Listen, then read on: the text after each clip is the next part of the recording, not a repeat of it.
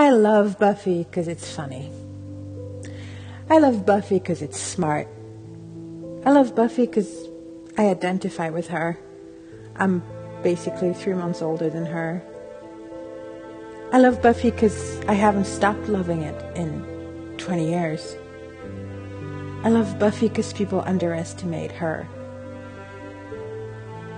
I love Buffy because people underestimate the show. And I had to fight to understand and explain why I loved it so much. I love Buffy because it brings me comfort and perspective and insight. I love Buffy because it never gets old.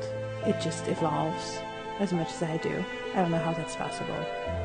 That's why I have to do this. I have to talk about this. Me, myself, and Buffy.